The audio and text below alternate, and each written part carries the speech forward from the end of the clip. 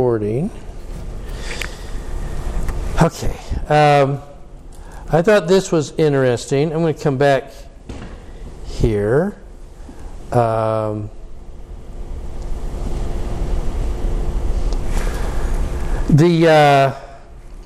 noticed that the National Geographic did a really good job on trying to lay out, give you an idea of some of these ancient sites that we've been talking about.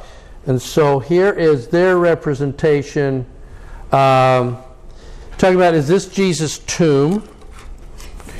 You get a sense of the stone rolled away, and that's actually how he would have been laid in the tomb. Generally what happens in these first century tomb areas, the body lays out here like this for about a year while it decomposes and everything, and it ends up with the bones.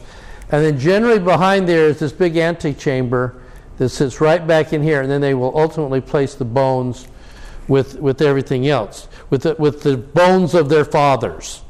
They talk about that. That's really what they're talking about. So the purpose of this stone and everything, and then when somebody else dies, there are a couple of these little cutout places in the rock where the body can then decompose, and that's how the funeral things went back then. Okay?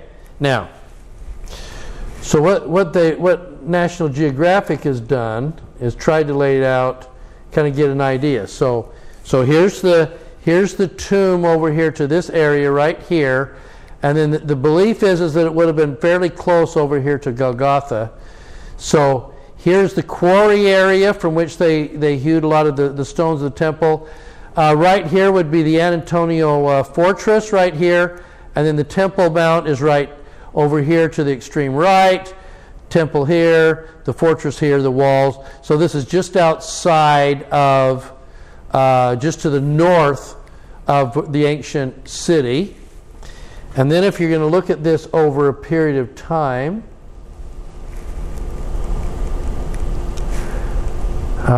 he crucified just outside of, okay.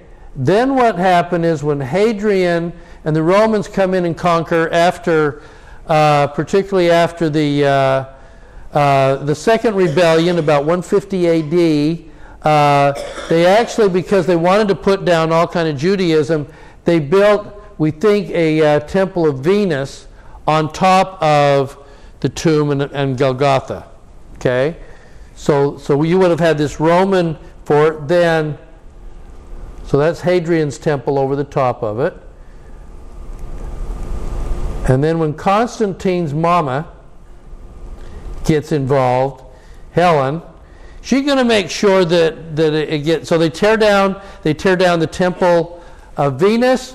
They restore everything, and they actually create a little basilica a rotunda over the top of it, with this little nave area right here where the tomb is.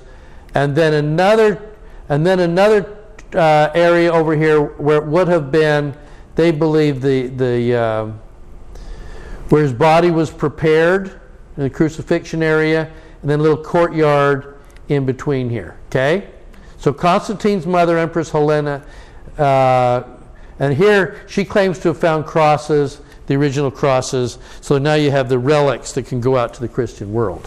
Okay. All right, so what happens then over time? This is Constantine's church.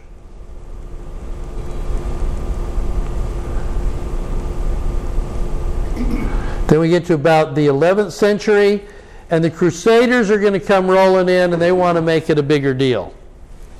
So when they come in, here's still the original tomb area.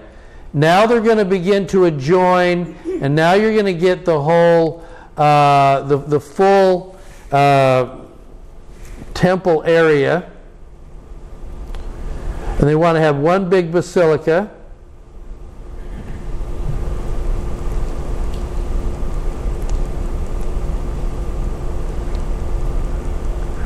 And so today, this is the Church of the Holy Sepulchre. And so when you come in to the Church of the Holy Sepulchre, you're kind of walking in. The slab area there is where they believe that the body was prepared.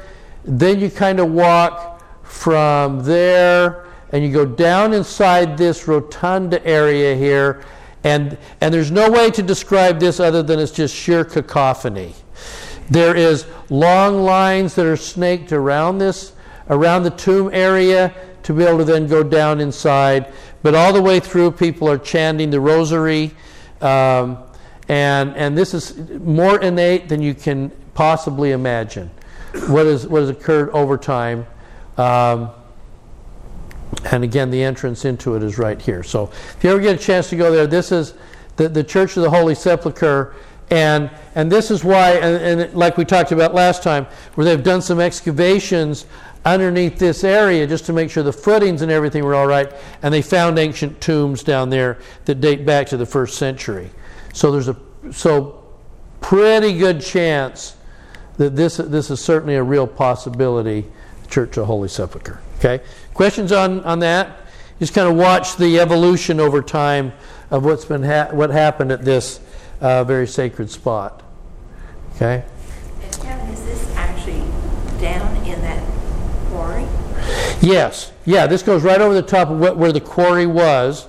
So the original footings over the top of the quarry were built by Hadrian, the Roman emperor, over the top of it, and he built the platform on which they're going to put that. And so when Helena and then the Crusaders are going to try and build all this, they're actually building on the footings of the ancient Venus temple that was there. Okay, but you can still get down underneath it and see the original stuff that was even underneath the footings for the Venus temple. Okay, yeah. Excuse me, I came in late. So you're saying this is where the Christ was crucified? This is the traditional site back to the 3rd century, believing that this is where he was buried in here. His burial area. Golgotha would have been in this area right here. Okay? Not all the other areas they say isn't there another area that they actually say? Yeah, and traditionally, again, this is more Armenian, Catholic. This is the way they look at it. More in kind of evangelical Christianity and us, we tend to look at the Garden Tomb area and Golgotha in a different place. So that you kind of get these two competing kind of things. Most of the New Testament scholars that I'm listening to at BYU are really tending, because of the renovations that were done about 40 or 50 years ago underneath there, they're kind of persuaded it probably is more in this area because the tombs are right. The way that the way it's laid out is right. So. How far was the Golgotha to the tomb? What's that? How far? How far? How far? How far from where? Doesn't matter whether you go to this traditional site or whether you go to the ones that we as Christians tend to revere. You're talking about a distance of about 100 yards, 150 yards. So the belief is that it was a very short distance from, because they would do the crucifixion. You can do a crucifixion anywhere. But in this case, they were doing it in the rock quarry, we think, on the north end of Jerusalem. Take him down from here, and then immediately there was a tomb waiting, Joseph of Arimathea's. But there's a difference between common tombs and these royal, rich, wealthy tombs. They are much bigger in deal, and that's what they found underneath the basilica. Was this 1st century, and again, very, very short distance from what we see as Golgotha. Okay? All right. So, with that, I thought that was kind of interesting in light of what we've been talking about. All right. Yep. All right. So, questions on any of that? It's kind of fun. Archaeology in Jerusalem is fun because in order to get to like the 1st century, you've got to dig through the 12th century and the 8th century and get down to the 1st century. But underneath that is 6th century BC and all that. So, but you got to destroy the stuff on the top to get to the. So it's hard to do that. But all right, now as we get started though today, as this is a backdrop, as we're going to talk today about the beginnings of the church and the ascension of the Savior. I want to back up give you two ideas that we can kind of chew on for just a second. Okay, the first one is the theology of words.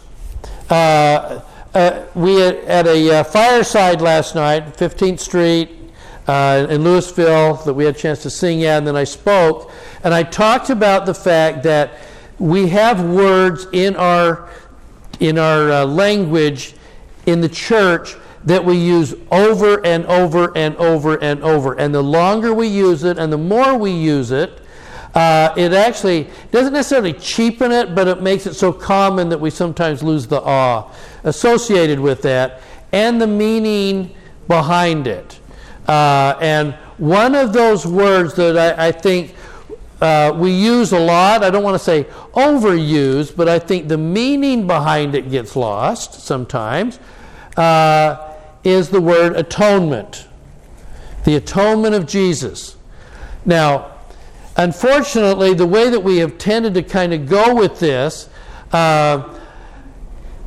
it's almost like, and I'm trying not to be sacrilegious here, it's almost like we treat the atonement like Mary's jar of spikenard that she was going to anoint the Savior with. It was like, it's this precious gift, and you hold on to it, and then when somebody needs it, it's like you break it open and you apply it topically.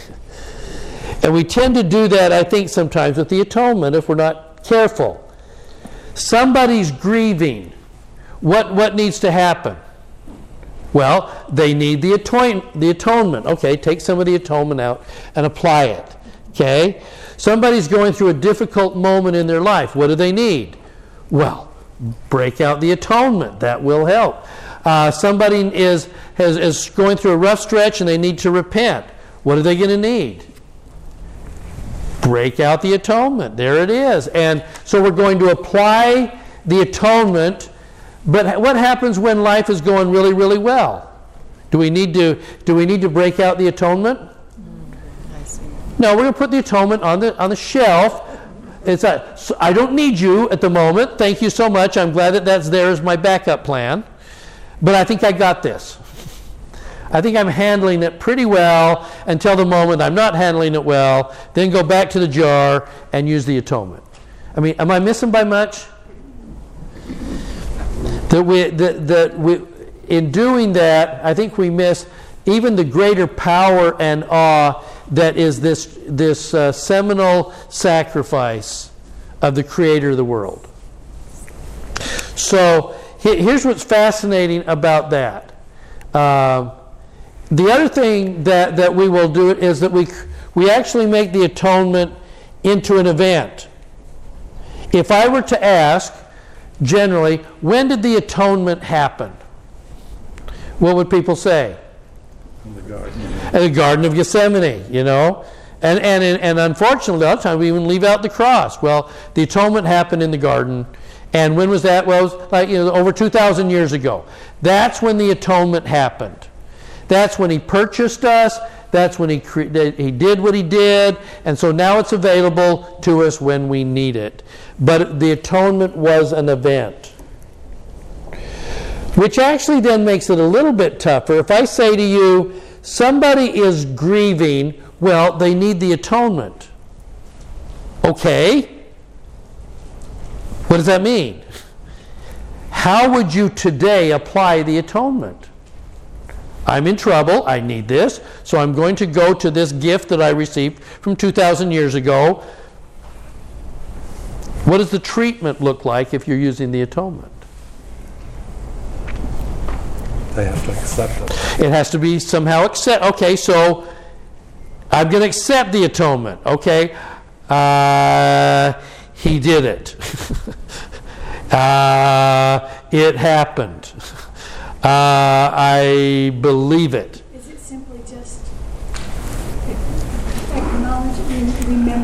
Yeah, okay, I remember that it happened. So life is really hard. I come up, maybe I take the sacrament, and I remember that he did it.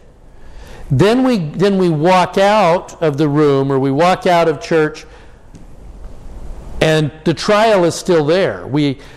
How do we apply the atonement? Do we absorb it? Right? See the battle? Yeah? Like the day after my husband passed away, my friends took me to the temple. And that session was like, the officiator, I did not know him, and he didn't know me, but he just had tears on his face so much a part of that session. But there was a great comfort and power in the house of the Lord. Okay. So for you, part of accessing the atonement was the ability to utilize the temple and the spirit and the strength that is there. Okay, I think that's a step that's there. How else would you utilize the atonement? Especially if it's an event from 2,000 years ago. The atonement is an expression of Christ's love for us. Right. What he was willing to do to prove to us that he loved us. Okay, so why do we need to know that? It's because we don't love ourselves sometimes. We are hard on ourselves. We beat ourselves up. And we need to know that if God loved us, then maybe we are lovable. Maybe we should love ourselves. And maybe instead of beating up on ourselves, we should obey the commandments and become more like God. And I think that's another step in the right direction. But if you listen, what we're saying is we can explain it. How do we apply it? We can describe it. How do we use it? And that I don't think we're as good at. Yeah. Don't we use it all the time? Well, more than we know, and I want to talk about that in a second. But how are we doing it? If you're going to say to somebody who now needs to use the atonement, okay, give me some directions. Well, it was wonderful. It was an incredible gift. He loves us. That sacrifice. He bled from every pore. Yep. And now how do I apply it in my life, in my circumstance? Just maybe our relationship with the Savior. Okay. There we go. Okay. Now, if there's a relationship involved here, doesn't that begin to change what we do? Now, fascinatingly enough here, this is one of those times we've talked that by history, where did the word atonement come from? Tyndale. And it came from Tyndale, who is trying to put together, and he's looking at a phrase. He's looking at some words, and he says in his mind this doesn't adequately describe it. I think he's drawing from an earlier writer, Julian of Norwich, who talks about our relationship with the Savior as we need to be one or at one. There's a oneing process, Julian said. Okay, but this is one of those times when I think the word that he was changing from the Latin Vulgate into the English may have been better in some ways left the way it was, because I think it describes us better. Yeah. I was just going to say that this atonement is us becoming one with God, and it defines how we return to our Heavenly Father as prescribed. Which means that in our personal lives, we need to take the position that we are turning back to the Lord as our guide. We're going to set aside our own will. We're going to learn His will. We're going to be obedient to His will. There you go. And then we are going to make and keep the covenants that the Lord offers. Okay, so what was the word? What was the word that Tyndale translated into atonement and created atonement? What was the original word? Yes, the original word was reconciliation.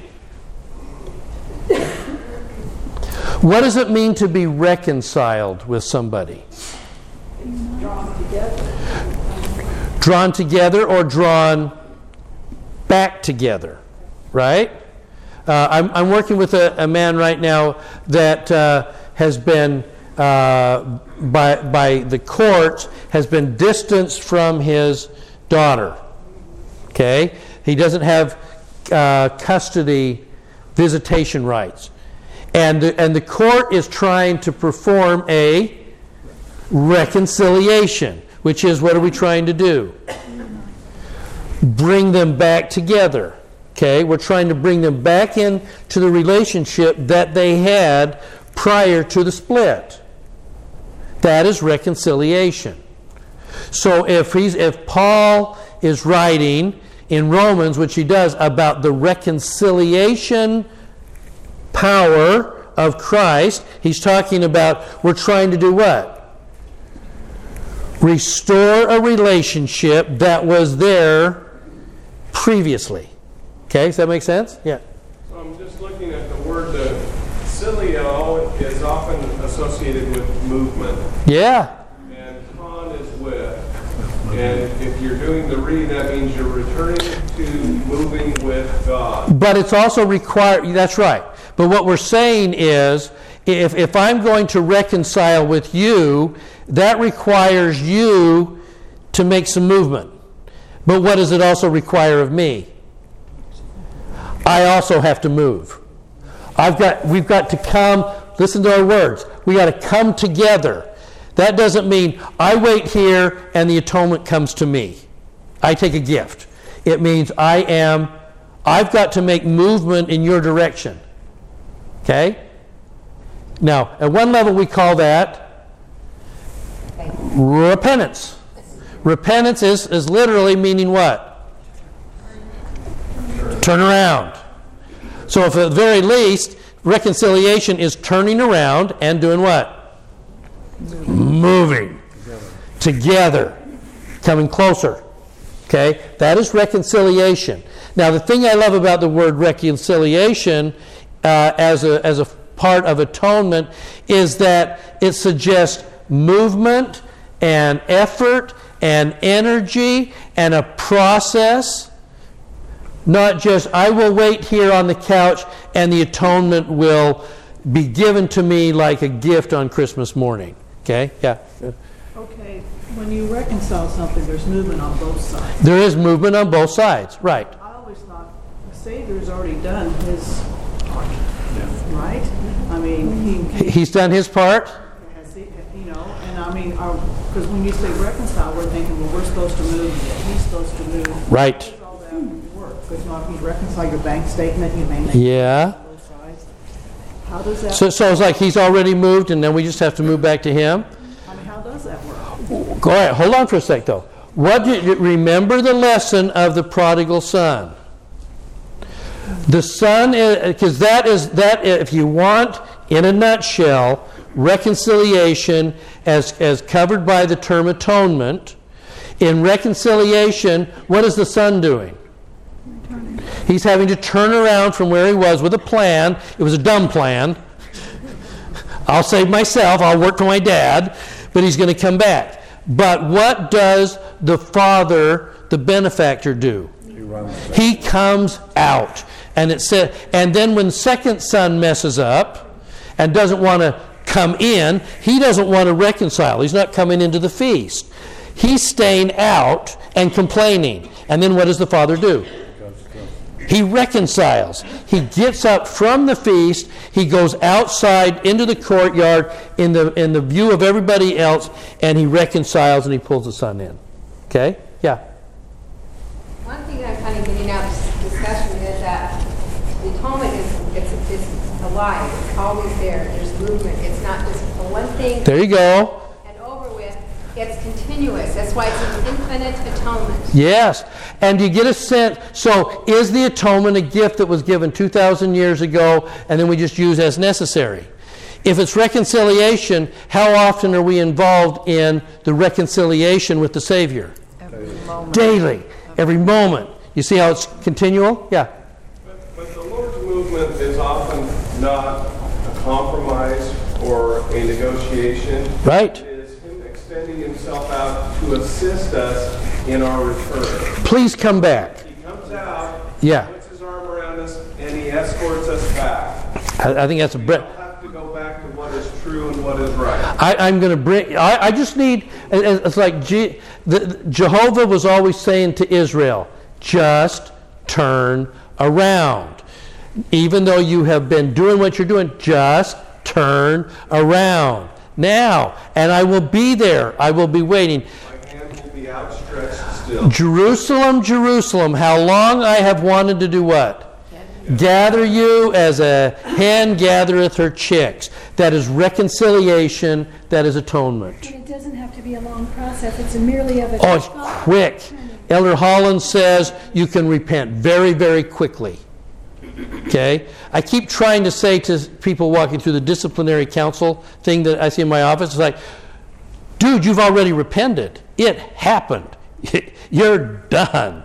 Now, the process of a disciplinary council over a year or something like that is to help you change behaviors and patterns to make sure that this doesn't repeat itself. But the actual repentance process and the forgiveness from the Savior, boom. Because his hands are always... He was there. The minute you turned around, he's got you. Come on back. I got you. Okay? So, that's why this the thing I like about the term reconciliation is that it's an ongoing healing relationship. So when we're talking about somebody utilizing the atonement, we're talking about them reconciling, and that means a whole pattern of reading more and studying more and being involved and loving and ministering and all those things that are endemic to somebody who has returned to a relationship and putting energy and into it, not just maybe hoping for a one-time topical ointment that just kind of solves it and then wonder how come it didn't happen and maybe I don't trust God because the atonement didn't work. Okay? That I think is the power of that. Okay? Now, what we're going to watch it happen. We're going to watch it happen in Acts 2 as this process comes to fruition. Okay? All right. But before we do, there's one more term I want to put out there. Sometimes it's nice to put things on the table. Then you see them and then you go, okay, and then we'll bring all the ingredients together. So this is the first one. Let's understand that atonement is reconciliation. Paul, by the way, is going to say, for while we were enemies, and like the natural man is an enemy to God, we were reconciled to God through the death of his Son. The purpose of the Savior was to reconcile us with the Father. How much more are we saved by his life after having been reconciled? But not only that, we also rejoice in God through our Lord Jesus Christ, through whom we now have received reconciliation. Next semester, we're going to talk about the journeys of Paul. We're going to follow his journeys, and then as we stop in Ephesus, and we stop in Corinth, and we stop in Galatia, we'll have a chance to kind of look at what he said and what he was writing to these people. But for Paul, it was all about reconciliation. And in essence, he was also going to reconcile the Gentiles to Abraham. It was about bringing everybody back together and ultimately to present them to the Father. Okay? All right, so one other word. You have found one of the words that we have had in the Book of Mormon, sometimes a little discussion about, comes out of the Book of Ether. And it's this one. We know this one well, right? If men come unto me, I will show unto them their what? Weakness. I give unto men weakness. And I would break that out to say weakness, human frailty, fallenness, mortalness, but also weaknesses, our personal weaknesses. I think both words, both meanings are subsumed in that. Okay?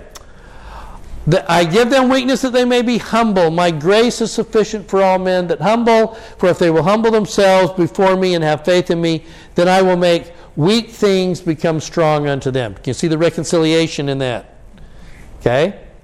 All right. Now, ran across this quote from Brigham Young. And I heard it, and it kind of stopped me in my tracks. And I kind of, my head had to chew on this for a while. But I realized that I like this in the context of what we're going to talk about. Here's Brigham Young's quote.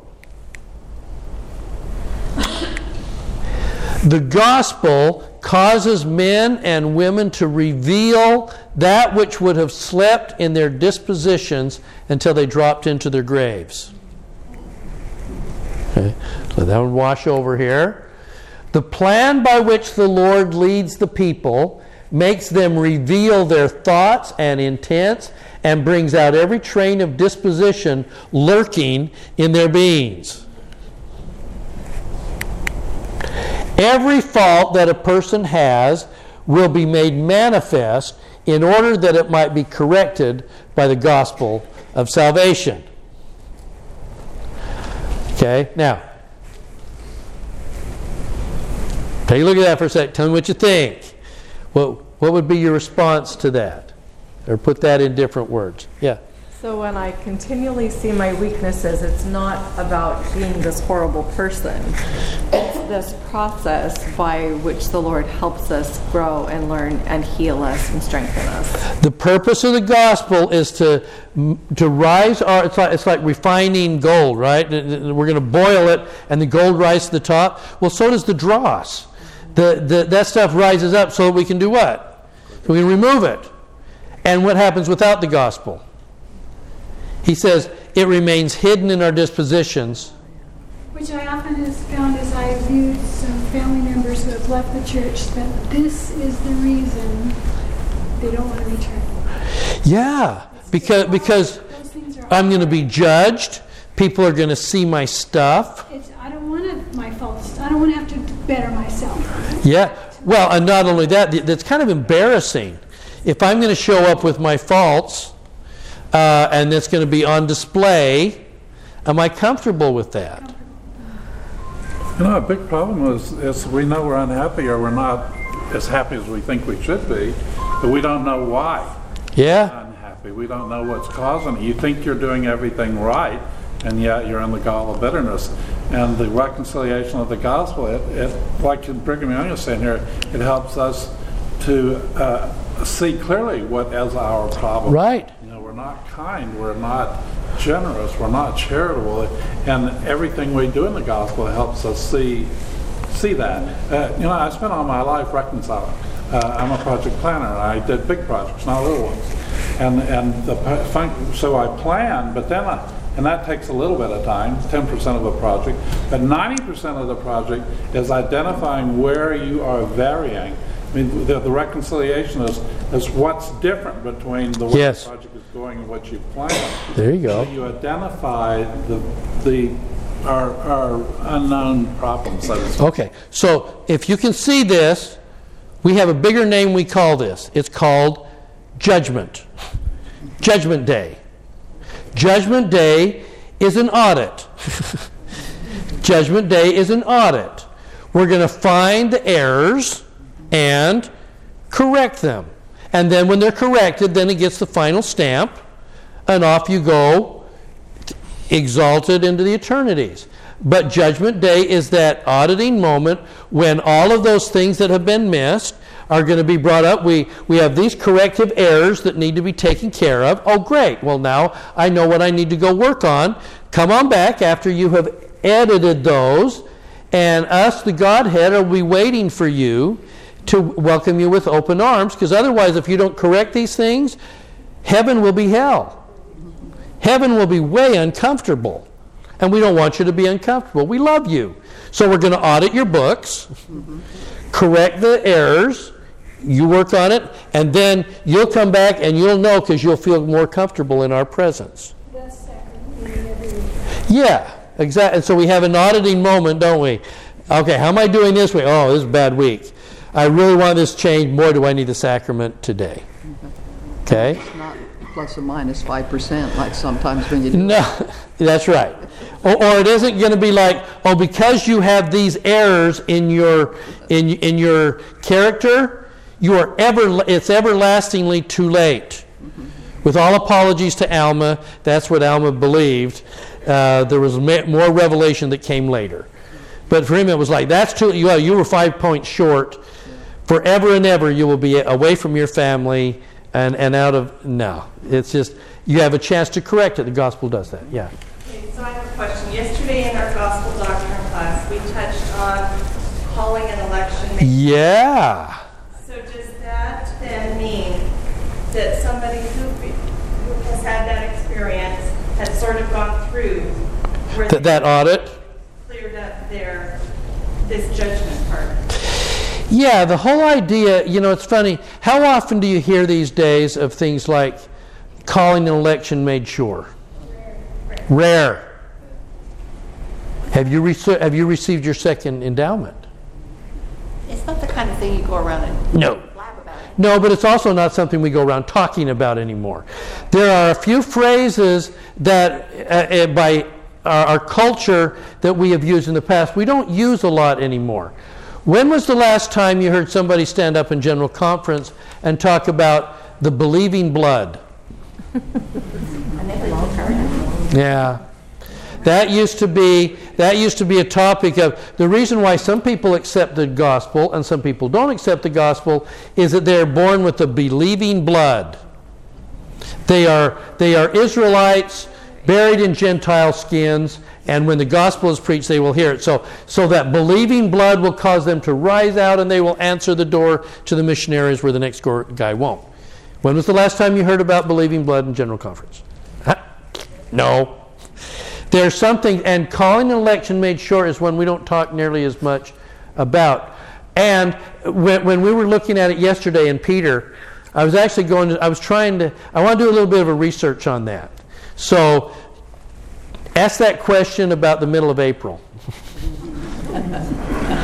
Because I think we're going to put it in more context the way that the first century writers would have seen it, not the way Orson and Parley Pratt would have described it. And I think that'll be really, really different. So I guess I'm sort of putting you off, but I'm not ready yet with an answer. Because I had exactly the same question. What does that mean? So, all right. Yeah. I have a question that when I read that I wonder, because there are people will say God should love everyone. Right. Why I need to be corrected?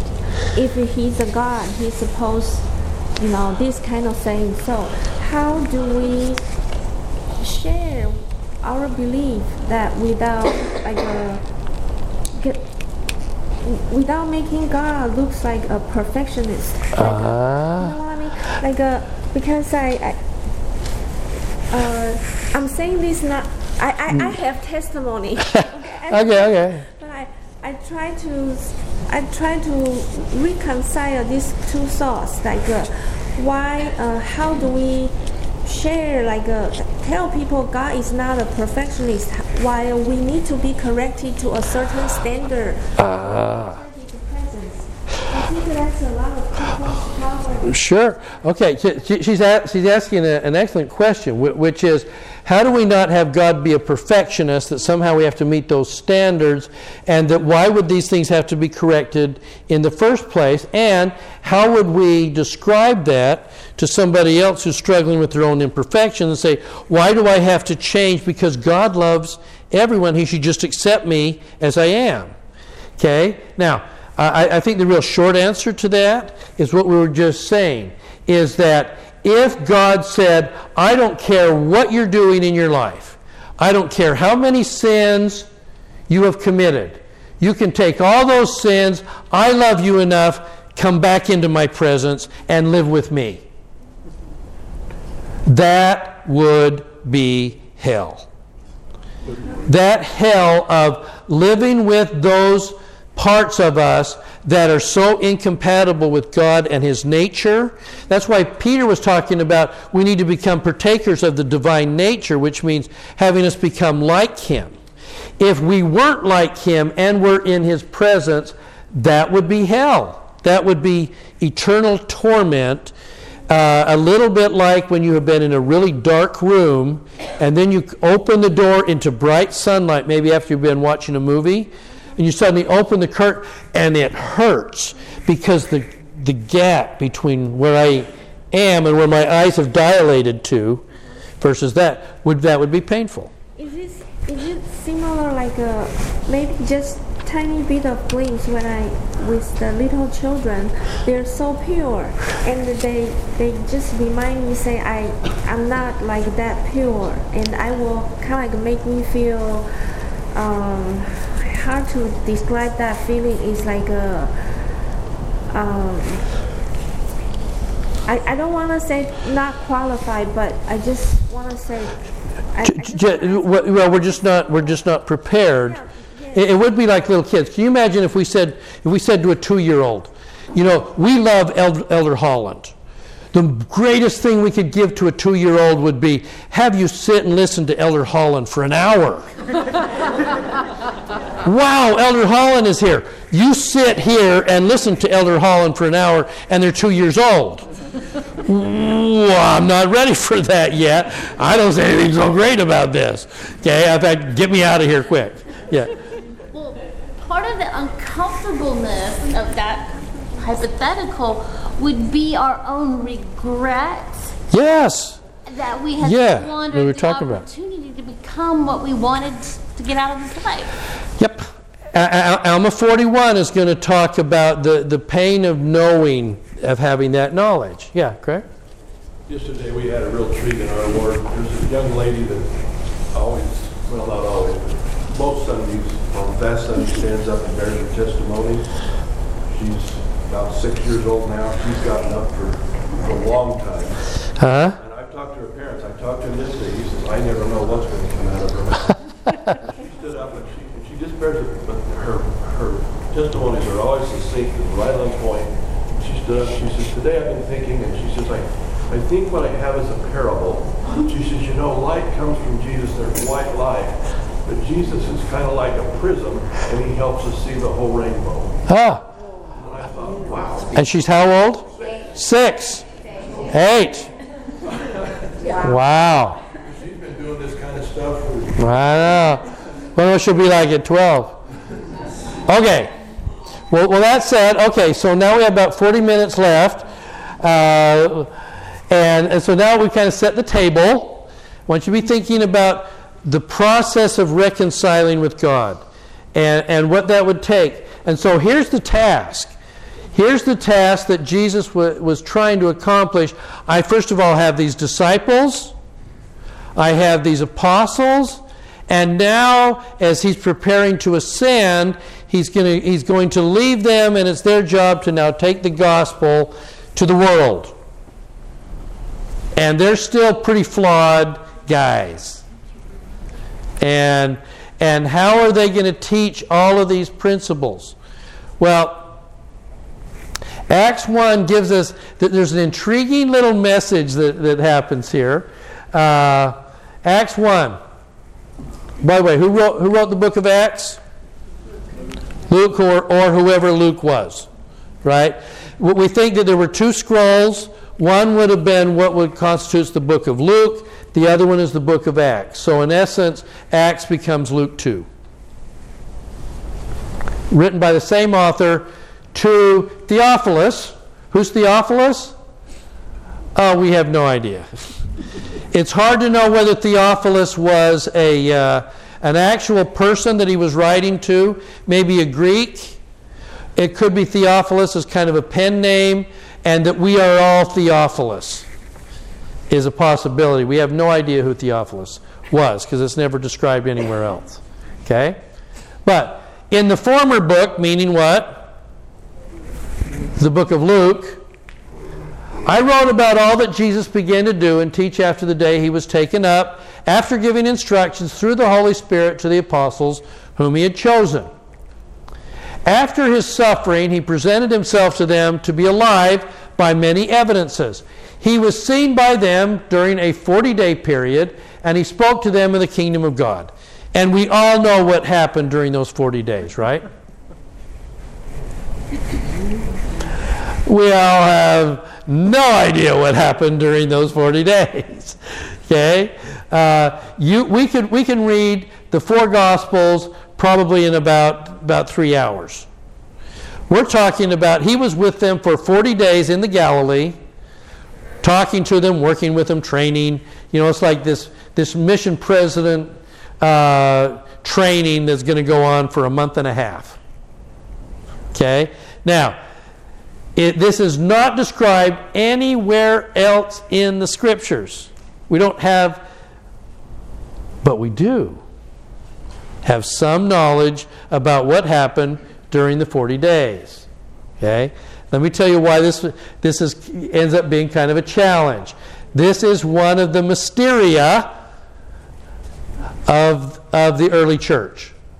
What happened during what did he say? What did he do? What was happening here? Okay? So, we have it. And a lot of it is contained in apocryphal writings. Okay? What's the Apocrypha? The books that weren't accepted. The books that what? That were not accepted. Weren't accepted into the canon. Okay?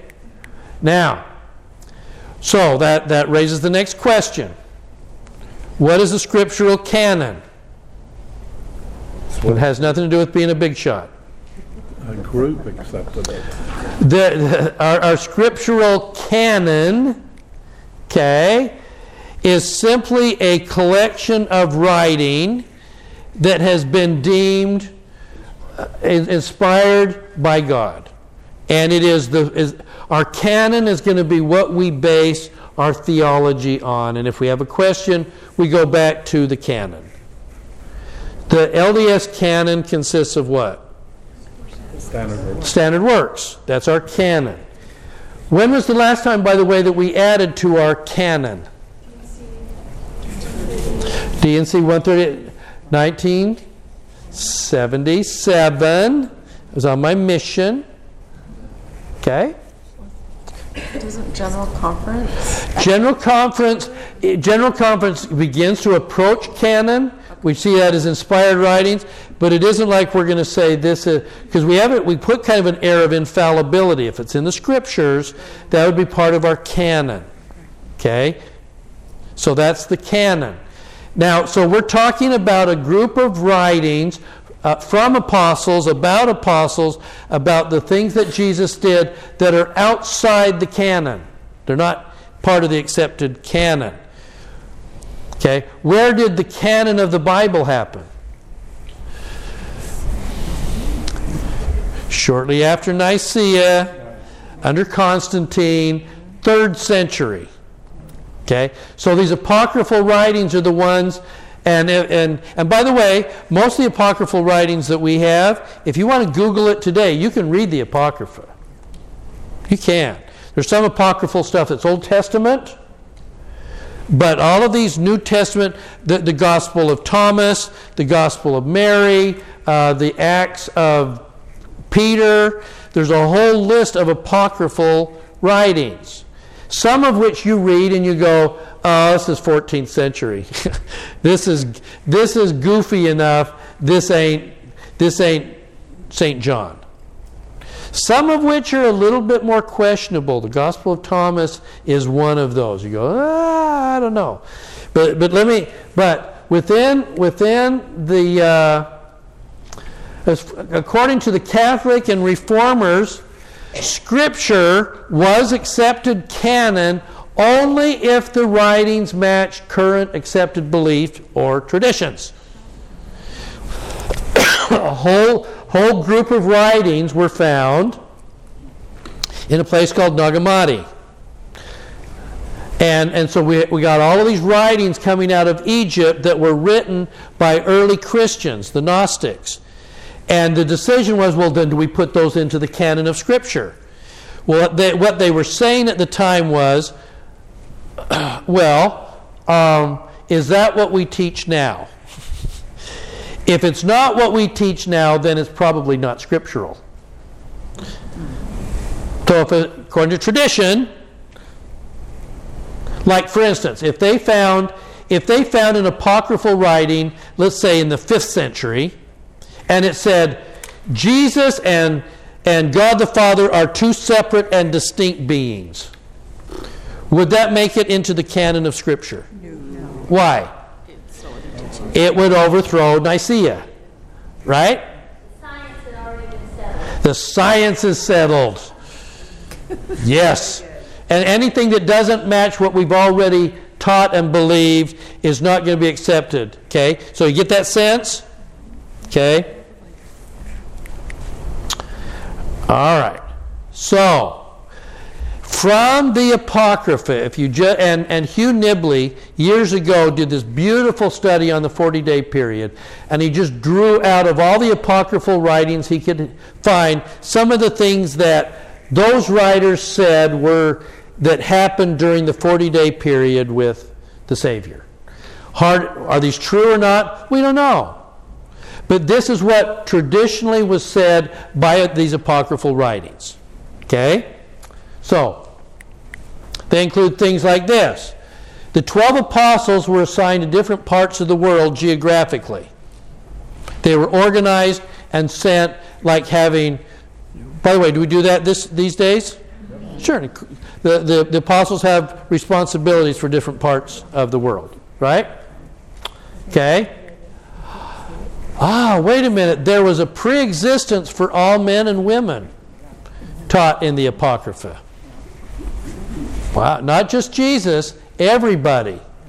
In the 2nd century, Origen, the Father Origen, wrote a lot about the fact, and he was drawing from apocryphal sources, saying, yeah, everybody lived before this life. They did. Okay? And then Augustine had him declared a heretic, and he was a heretic, and Origen's writings were mostly burned. We have just a few of Origen's writings. Okay? But he's drawing from apocryphal sources, saying, yep, guess what? Jesus taught them about a pre-existence. Didn't make it into the Gospels, but it was taught during the 40 days. Do we know for sure it didn't, or did it taken out? Well, it could have been. It could have been edited out. You're right.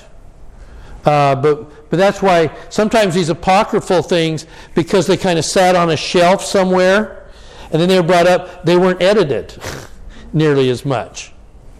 Okay? All right. So, taught that. Hey, there was a war in heaven, and Satan was cast out, and his angels. They love to talk a lot about this war in heaven. You get a hint of that in the Dead Sea Scrolls, but there was an awful lot there about the war in heaven and Satan is cast down. That's still addressed in the book of Revelation. Yep. But in kind of more veiled terms. Okay? Revelations 12, for instance. The accuser is cast down. Okay? All right. Here's the one that drove the Gnostics nuts. Gnostics means we have knowledge that you don't. There were secret rituals. Jesus taught them things that he didn't teach to the saints generally, just to the disciples. That used washings and anointings, special clothes, and a prayer circle. Hugh Nibley talks extensively about Christian prayer circles. And he talked about how, in one of the apocryphal writings, it talks about how husbands and wives stood in a prayer circle and sang songs and chanted things. Comes out of several apocryphal writings. And that they would change clothes before they did that. There was also washing and anointings in preparation to receive this secret knowledge that's not being given to everybody else. Okay? And again, it gave rise to a whole Christian sect, the Gnostics, who says there's secret information and we don't have the secret information. And, well, what was the secret information? We don't know, but it was secret, and we're going to be the keepers of the secret stuff that we really don't know. It's kind of the Gnostics. Okay? Empty safe syndrome. Yeah. Yes. Yeah. Very nice to say, well, I know, but I'm not telling you. Okay? Most of them have some kind of a creation myth or ritual really built around Adam and Eve. So that part of what they were being taught during the 40 days was about Adam and Eve and the creation. Okay? And now you're going to find out why it is that these things didn't make it into the canon of the Scriptures.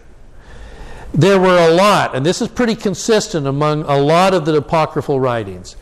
There are dire predictions about the upcoming and disastrous dissensions within the body of believers that will fracture and change important doctrine, and that ultimately the church and the pure teachings will be lost.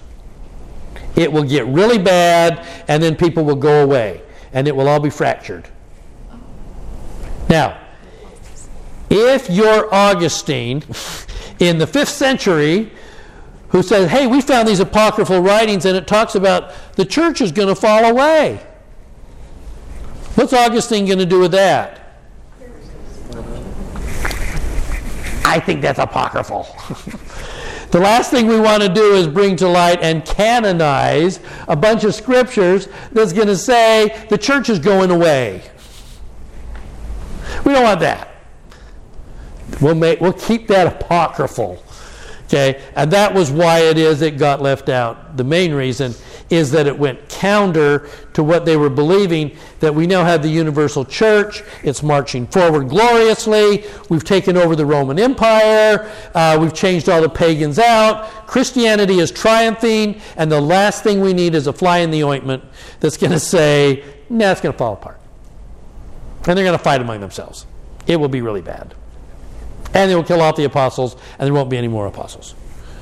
I just looked it up here on my phone, and Wilford Griggs, who is a professor from BYU, I heard him speak years and years ago, and I just looked up his name, and he has written information about the apocryphal and what is true and what is not relevant for Latter-day Saints. So if people are interested. It's good. There's really good stuff. And again, he was writing at the same time as Hugh Nibley was putting that stuff together.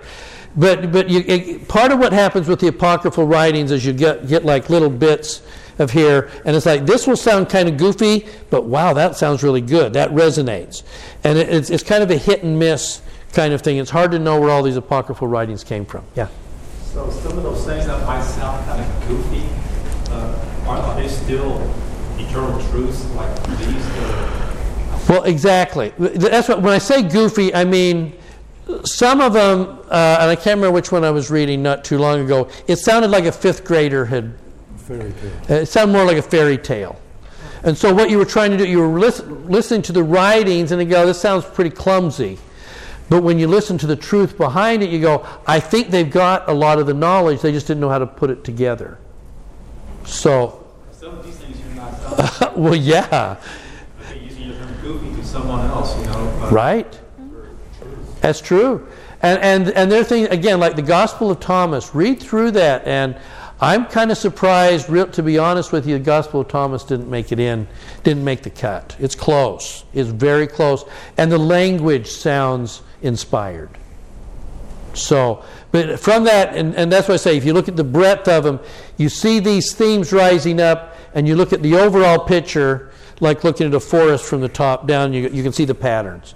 And these things are all there, especially when it's repeated among different writers over and over. Okay? All right. Whew. Okay.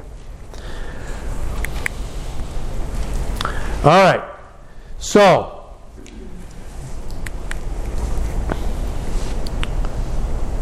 I'm going to hop over this. That was a good one. Okay. So, if we're moving on in the book of Acts, then, they are coming out of this time when, and I'm going to skip just a little bit because some of this I think we've studied in fairly well in gospel doctrine and things like this. Just before the Savior is about to leave, at the end of the 40 days, therefore when they had gathered together, they asked him, Lord, is this the time when you will restore the kingdom of Israel? We're enjoying all of this, but isn't it now? You're talking about going. Before you leave, wouldn't it be time to now overthrow the Romans? This would be nice. Can we do it now? Is this the time? Before you go, and he's going to say, it is not for you to know the times or seasons that the Father has established by his own authority, but you will receive power when the Holy Spirit has come upon you, And you will be my witnesses in Jerusalem and in Judea, Samaria, and where? The ends of all the earth. Your job is just to roll forward and now take this kingdom, this possibility of reconciliation, and take it to all the ends of the earth. After he said this, while they were watching, he was lifted up and a cloud hid him from their sight. So then we get the ascension, and there they are. They're left. Now look at each other. They got their mission president training. But now where do we go from here? So, if we look then at Acts 2, let me grab Acts 2. A couple of things I wanted to point out then in Acts 2 in the time that we have remaining.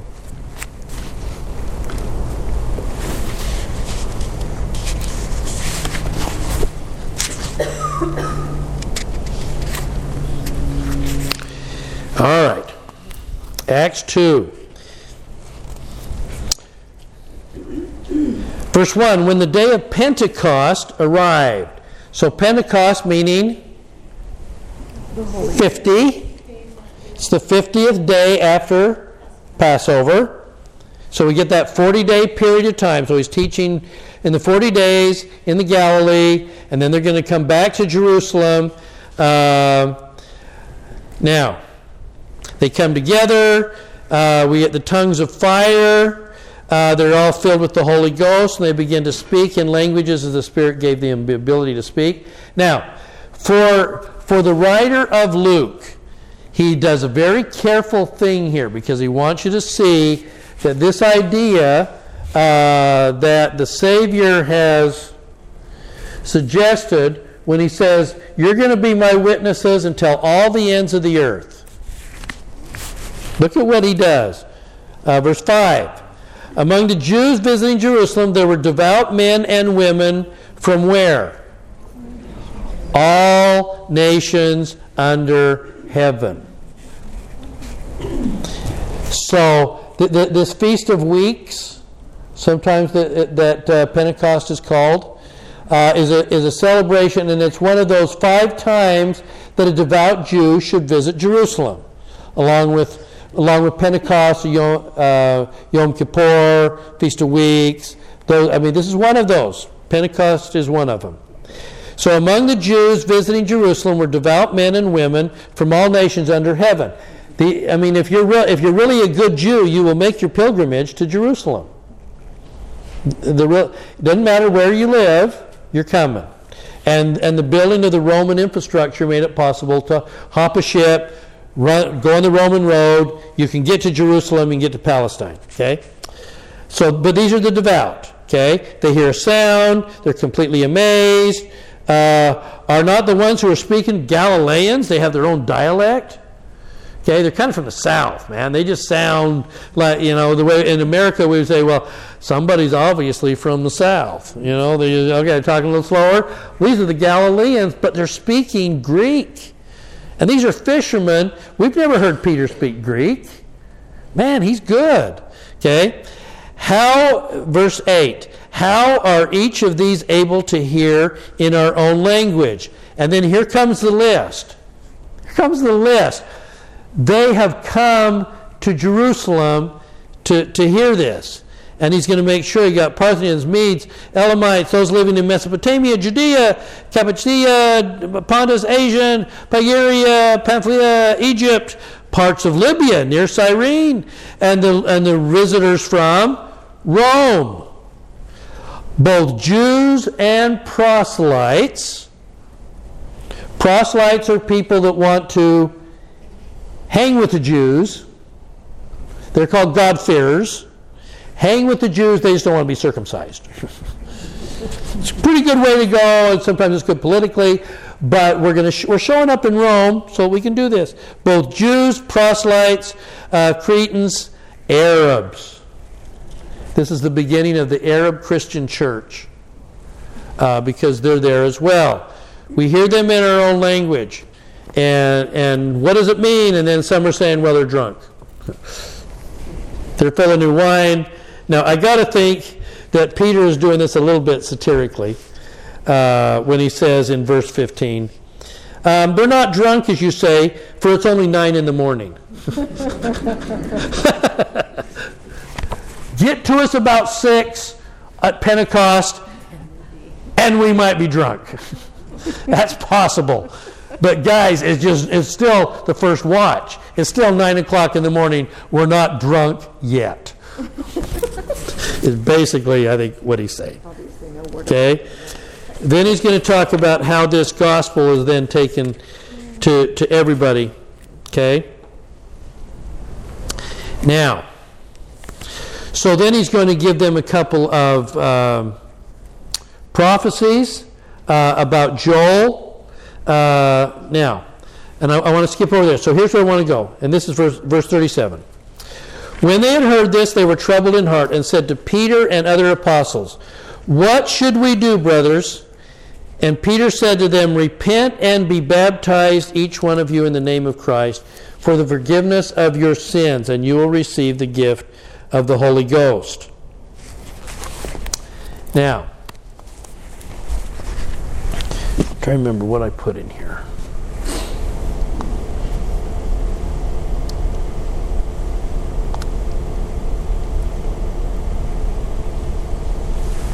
I'll leave that there. All right. Let me take you back for just a second. Book of Mormon. We have Alma, who's kind of starting a church. He's been there. We're starting a brand new church. They're the Waters of Mormon, and Helam's going to be the first one baptized. You know what I'm talking about? Okay, now.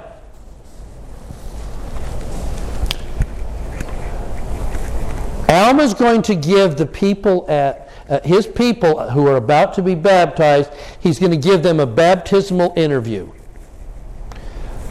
What are the qualifications to be baptized, according to Alma? To mourn with those that mourn. Yeah. Mourn and comfort those that stand in need and comfort. Mm-hmm. Traditionally, what would we say is the qualifications for somebody to be baptized? They need to what? They need to repent. Faith, repentance. You got to repent of all the sins, and then you can be baptized. Because then we're going to see baptism primarily because it talks about baptism for the remission of sins. Right? When does the remission of sins come in the baptism process? Does it come as you come up out of the water clean? That's what we teach primary kids, and it works at that level. I'm not saying we should change that. But when does the cleansing come? When the Holy Ghost. When the cleansing comes by the Holy Ghost. Can that come prior to water baptism? Yes. Yes, it does. Okay? So the question here is, what are they being baptized into? What is the process of baptism? And I'm gonna suggest to you, in the sake of time, I want you to see what's happening with these guys. Okay, you need to repent and be baptized in the name of Christ for the forgiveness of your sins. But look what happens with this. Immediately when they do that, those accepted this teachings were baptized, about 3,000 people of devout Jews from all over the Roman Empire. What do they then immediately do now that they're baptized? Verse 42. They dedicated themselves to what? The apostles' teaching and to community. And breaking bread and to prayer. In other words, those that joined the church immediately did what? They joined the body of Christ. Okay? Yeah. So in a sense, the process of repentance is turning back to God. Reconciliation. And embracing the first law, to love God. Yes, and? The law, to love your neighbor. Right. Now, in the early days of this church, there was a word that was used a lot. This is our third word for today, after reconciliation and, okay? Here's the last word. And it's happening with these people in Acts 2. I need you to begin to kind of settle into the idea that baptism is a ritual of adoption. The purpose of baptism is to enter into and to be adopted into a family. That's why at the sacrament table we say all those who drink of it are going to do what? Take upon ourselves His name. We are being adopted, like King Benjamin says, and we become sons and daughters of Christ. We become new creatures with a new lineage. In the early days of the church, they talked a lot about the principle of adoption. You're going to be adopted in. Now, you're being adopted into a community. That's why Alma isn't saying, and for those of you who want to repent of your sins and be completely clean, now you can be baptized. What was his requirement? Are you willing to do what? Mourn with those that mourn, comfort those that stand in need of comfort. Are you ready to be part of the family? Are you willing to join the community of believers? Are you willing to be adopted into the body and the family of Christ? And by the way, that's why we call Christ the Father as well as the Son. He's the Son by which He learned obedience, but He's the Father because He becomes our Father in the sense of we are adopted into His family. It's adoption.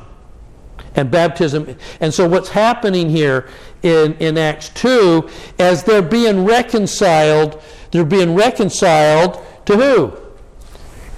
To Christ. And Christ is going to present them then to His Father. We're going to become one. Okay? We are reconciled. And we have been adopted. So it's about adoption. Yeah. So in antiquity they had another concept which was being born by event. So Jesus was born in Bethlehem, but He was born as a carpenter in Nazareth. Right. And then He was, later things would create a birth. Somebody who was elevated from prince to king would be born as king in wherever they were crowned and anointed. Right.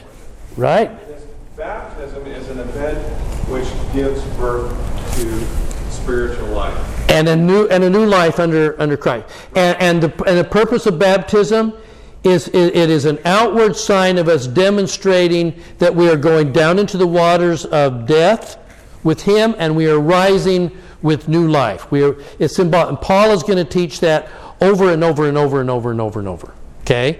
Now, let me just say though, in our language though, we hear the word adoption. That's not what we use in our current church.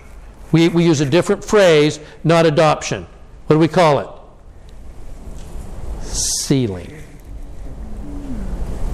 They used the word adoption at the time of Joseph into Brigham Young, and it rolled into saying we're going to be sealed as families, and it means the same thing. Yeah. I guess I picture it too is sort of like a covenant in that there's a name exchange. There you go. You accept the name of Jesus Christ, which we renew. Right. And in exchange, you become a one. It's almost still part of the atonement that you become a one with that person. The same way a woman changes, say, her maiden name to her married name, she becomes a one. And they become one. Right. They're the same. They're now the same name. Okay. And Paul's going to take it one step farther and say, and if you are reconciled and you become one with God, then you become heirs. Because if you're someone is, we've got some friends of ours that are fairly wealthy, and they have adopted several kids. Okay, now have they adopted them as stepkids, or are they heirs to everything that mom and dad has? They weren't born originally into that family, but they were adopted into that family, and now they are heirs, and they are a full participant in whatever inheritance may fall to them. Okay? Okay, I have a son who's adopted 5 kids, and he's not rich. He works for the church. Yeah, that's not going to happen. But every time they've taken one to the temple to be sealed, they say they are yours as if they were born to you. Yeah, that's true. That's true. So this idea of adoption, and that's what's about to happen with all these Jews here. Yeah. Well, just like with me and my children, I claim them, they claim me. It's the same with Christ. He claims me and I claim him. Yes, and we are reconciled. That's why I say we have come full circle to a relationship we had before this life. And we're now being brought back into the family. That's what makes it so cool. See, early saints in the first century and during Joseph's time viewed baptism as an ordinance of adoption into the family of Christ and his community of believers. Even King Benjamin noted, because of the covenant which ye have made, ye shall be called the children of Christ, his sons and his daughters. For behold, this day he hath spiritually begotten you. For you say that your hearts are changed through faith on his name. See, I think we get, sometimes again, just in thinking about baptism, it's like, well, we're going to be washed clean.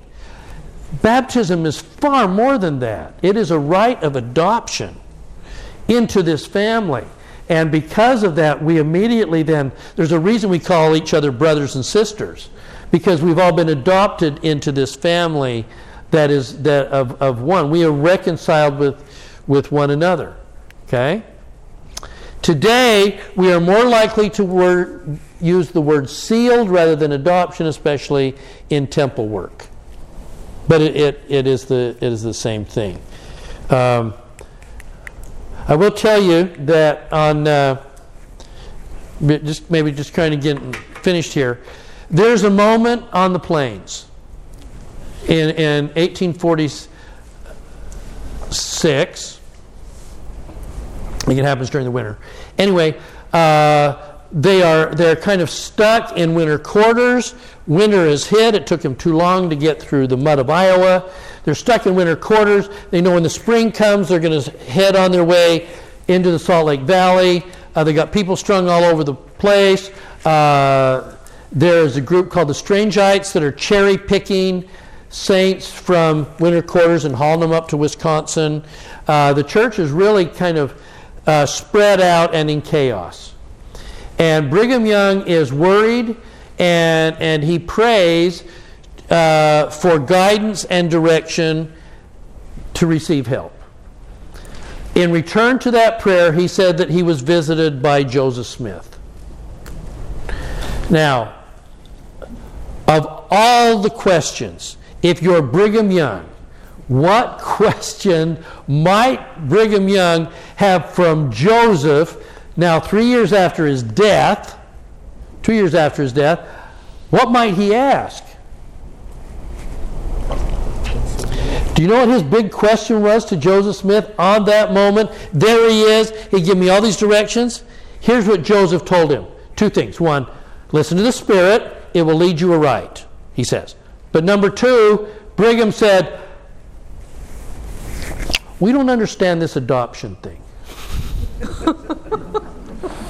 The adoption thing is driving us nuts. We don't know what adoption means. And Joseph's response was this: the world is now in chaos, but before this life, the families of God were organized into very definite organizational patterns. It is the job of the Latter-day Saints to restore that order. And so the principle of adoption is being adopted into this family of God. And again, we're going to talk about sealing them into this family of God. But interestingly enough, Orson Pratt once said, Brigham Young described it to me, I drew it out for him, and he says, yeah, that's it, basically. And if I had a board, I could show you, but it looks a little bit like a leaf, in the fact it's like there's a line here, and then there's another line here, there's another line here, another line here, another line here, another. It's just there are all these concentric lines coming off of this one thing. And the closest we got to it is how he organized the camp of Israel, because it was organized in parties of 500, 100s, 50s, and 10s, and families. And he says that was the order of heaven. But all of them, the goal was that they would all be adopted into the family of God, where they could receive all the blessings and power that is there. And now we use the term sealing. Okay? That's adopt, and it begins with baptism. Baptism is the first rite of adoption. How about that? I know, clear as mud, right? Cool. Okay. Yeah, let that settle in. And now, let me just say that again, as we roll into the Pauline epistles, wait till we get to Romans. I just heard another scholar just this morning on my way here. The question was asked: if you could only take one book with you to, you don't have one book in the Bible forever, what book would you take? And he said the same thing that every LDS scholar that I've ever heard say. Romans. And guess what Romans talks about? Adoption, reconciliation. It's all about this. This is the heart of the gospel as we're getting into this. And in Acts 2, in fact, one scholar I was just listening to said he believes Acts 2 was the gathering of the 10 tribes. He says all the tribes had come out of all that had been scattered. They all came into Jerusalem. They all received the gift of the Holy Ghost, and then they're sent back out. He says that was the gathering of the 10 tribes, which I thought was an interesting perspective from a non-Mormon scholar. That was pretty good. So, okay. Boy, did I dump a lot. Questions on any of that? You're looking at me like... So what was that anyway? What did Hinckley talk about this morning? I don't know. We're still swimming through this thing. We're not sure. Oh, I have a question. Yeah? How in the world do you keep it all straight? That's a good question. Who knows that I did? Good point. That information about... You could tell us anything. We'd believe it. Get that from Hugh Nibley's, right? Uh-huh. Yeah, if you're more interested in the Apocrypha and like that 40 days ministry, if you just Google Hugh Nibley 40-day ministry, you'll get it's pretty long. It's about 10-12 pages of stuff. So anyway, yeah. It's pretty white stuff that say that we're brothers and sisters to Jesus. I heard that. Yeah, I know. It kind of does. Don't we've called him our elder brother, and in a sense, I think it cheapens it just a little. I guess my own. I get what we're trying to say, that he was the eldest of all of us, but that's in the sense that he is a son, as we are sons and daughters of God. So in a sense, that's true. But I think we bypass then the greater importance to say he is our spiritual father. And we are adopted into his family, and he, like us, will save his family. So, yeah. The main thing now is that you are a great teacher. Thank you. You are a very great teacher that without you, we don't know. The wonderful thing about this setting that we have is the chance to talk about this and pull it together in a way. We'd never get away with this in gospel doctrine, would we? It would be tougher.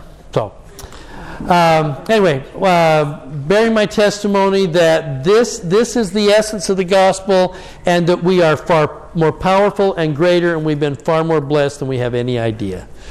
And I feel blessed to be able to study and look at this, especially as we roll into the holiday season where you see the beginning of the adoption process in a little village in Bethlehem. And I leave that with you in Jesus' name. Amen.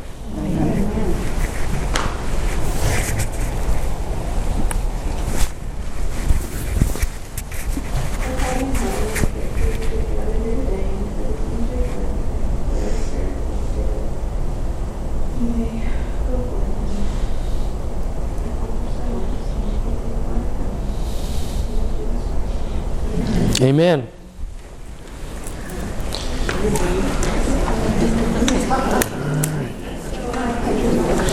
Oh, so